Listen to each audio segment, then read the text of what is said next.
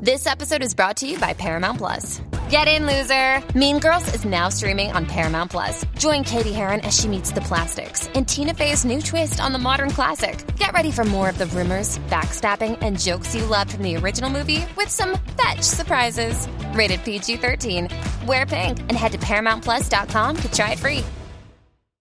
Hello, it is Ryan, and we could all use an extra bright spot in our day, couldn't we? Just to make up for things like sitting in traffic, doing the dishes, counting your steps, you know, all the mundane stuff. That is why I'm such a big fan of Chumba Casino. Chumba Casino has all your favorite social casino-style games that you can play for free anytime, anywhere with daily bonuses. That should brighten your day a little.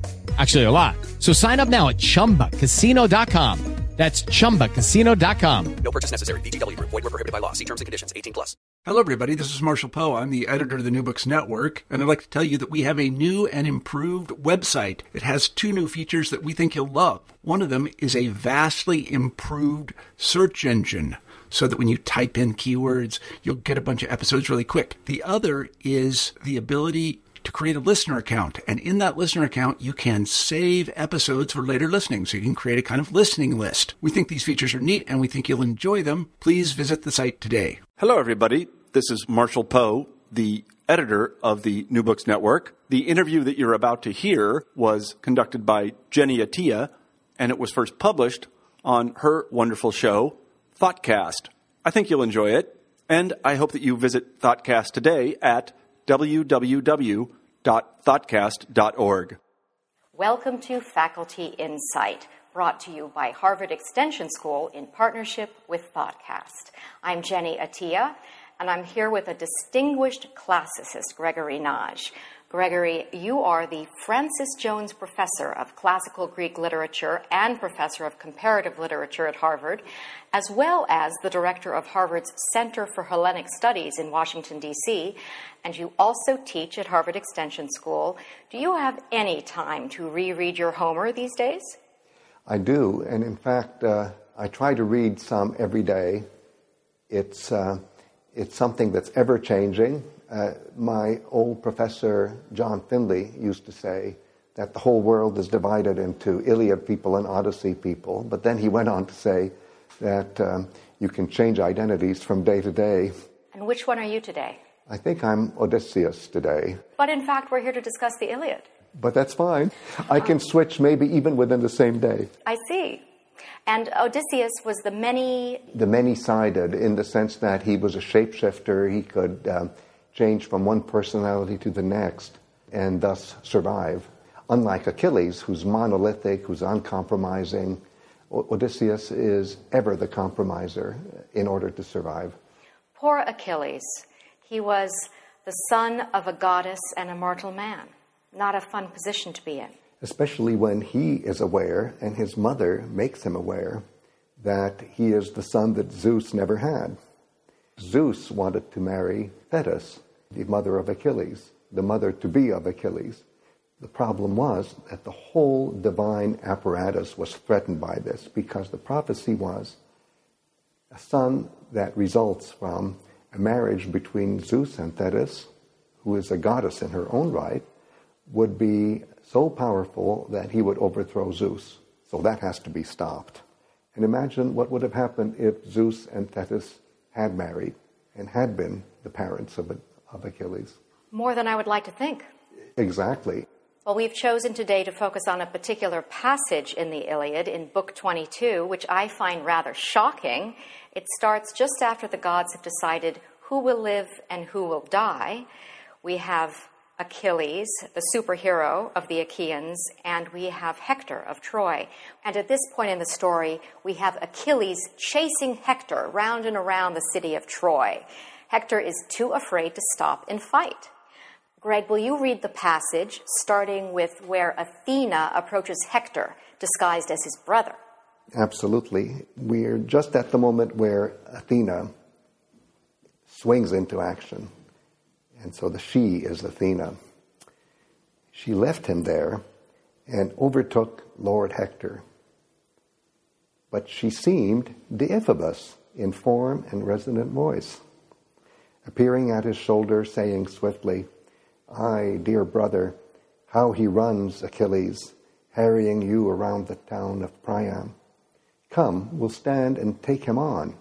Great Hector in his shimmering helm replied, Deiphobus, you were the closest to me in the old days of all my brothers, sons of Hecabe and Priam.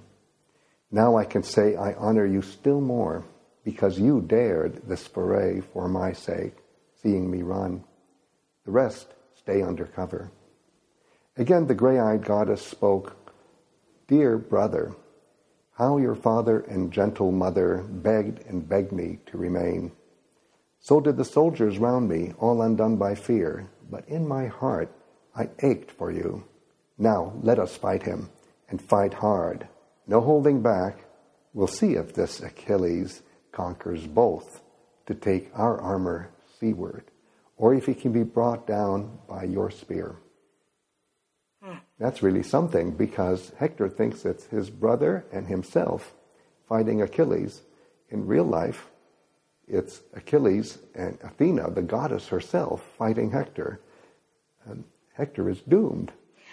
We have this scenario where Athena tricks him into thinking that she is his brother, who has come down from the town to fight alongside him. This is a rather dishonorable act of Athena's, wouldn't you say? Well, gods and goddesses are not like us. The way they work in the universe is sometimes unknown to us.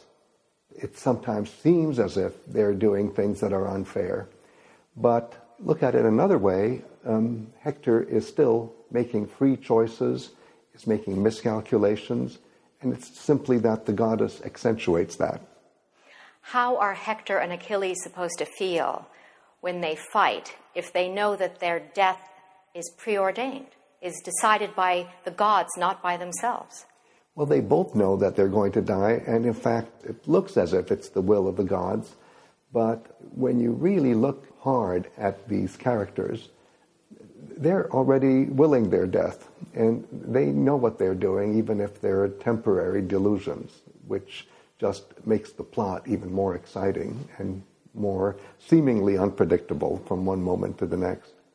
The Iliad took shape in the 8th century BC, yes. So I suppose we all know the ending by now. We're not giving anything away to talk about it. Absolutely. But Everybody Zeus knows. decides that it is Hector who will die. Yes, he does. And by the time it happens, Hector knows it too.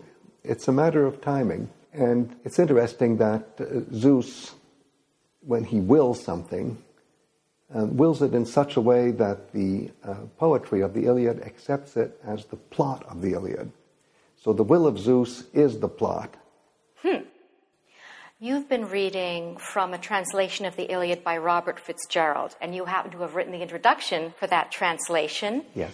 You write that Homer's Iliad defines the history of Greek civilization, and that according to Herodotus, the songs of Homer and Hesiod form the basis of Greek civilization. Yes. So my question is, in so doing, are they also forming the basis of our own civilization? I'd like to think so. And I like to say to people who study the Iliad and the Odyssey with me is that if you read these masterpieces, you will be civilized. And I say that because how tempting it is for all of us to say, oh, but I don't understand this detail, or I can't get the God straight. And I say to them, just read it through, get as much of it as you can, because this is the background. It's morality brought to life. And if you understand the plot of the Iliad and the Odyssey, to whatever degree, you're on your way to achieving a level of morality and an understanding of humanity that is close to what we call humanism. But Greg, you're talking about morality. The Iliad seems to me a blood-soaked story. How does this emphasis on battle after battle after battle speak to our civilization today?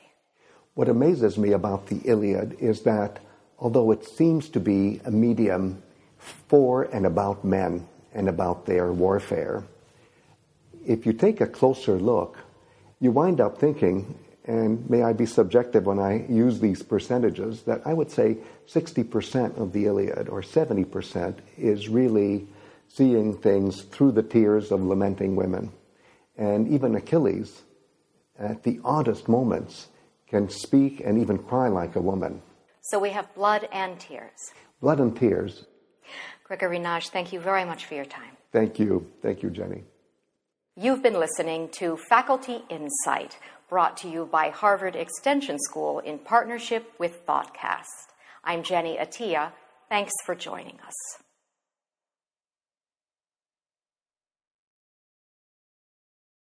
Hello, it is Ryan, and we could all use an extra bright spot in our day, couldn't we? Just to make up for things like sitting in traffic, doing the dishes, counting your steps, all the mundane stuff. That is why I'm such a big fan of Chumba Casino. Chumba Casino has all your favorite social casino-style games that you can play for free anytime, anywhere with daily bonuses. That should brighten your day a little.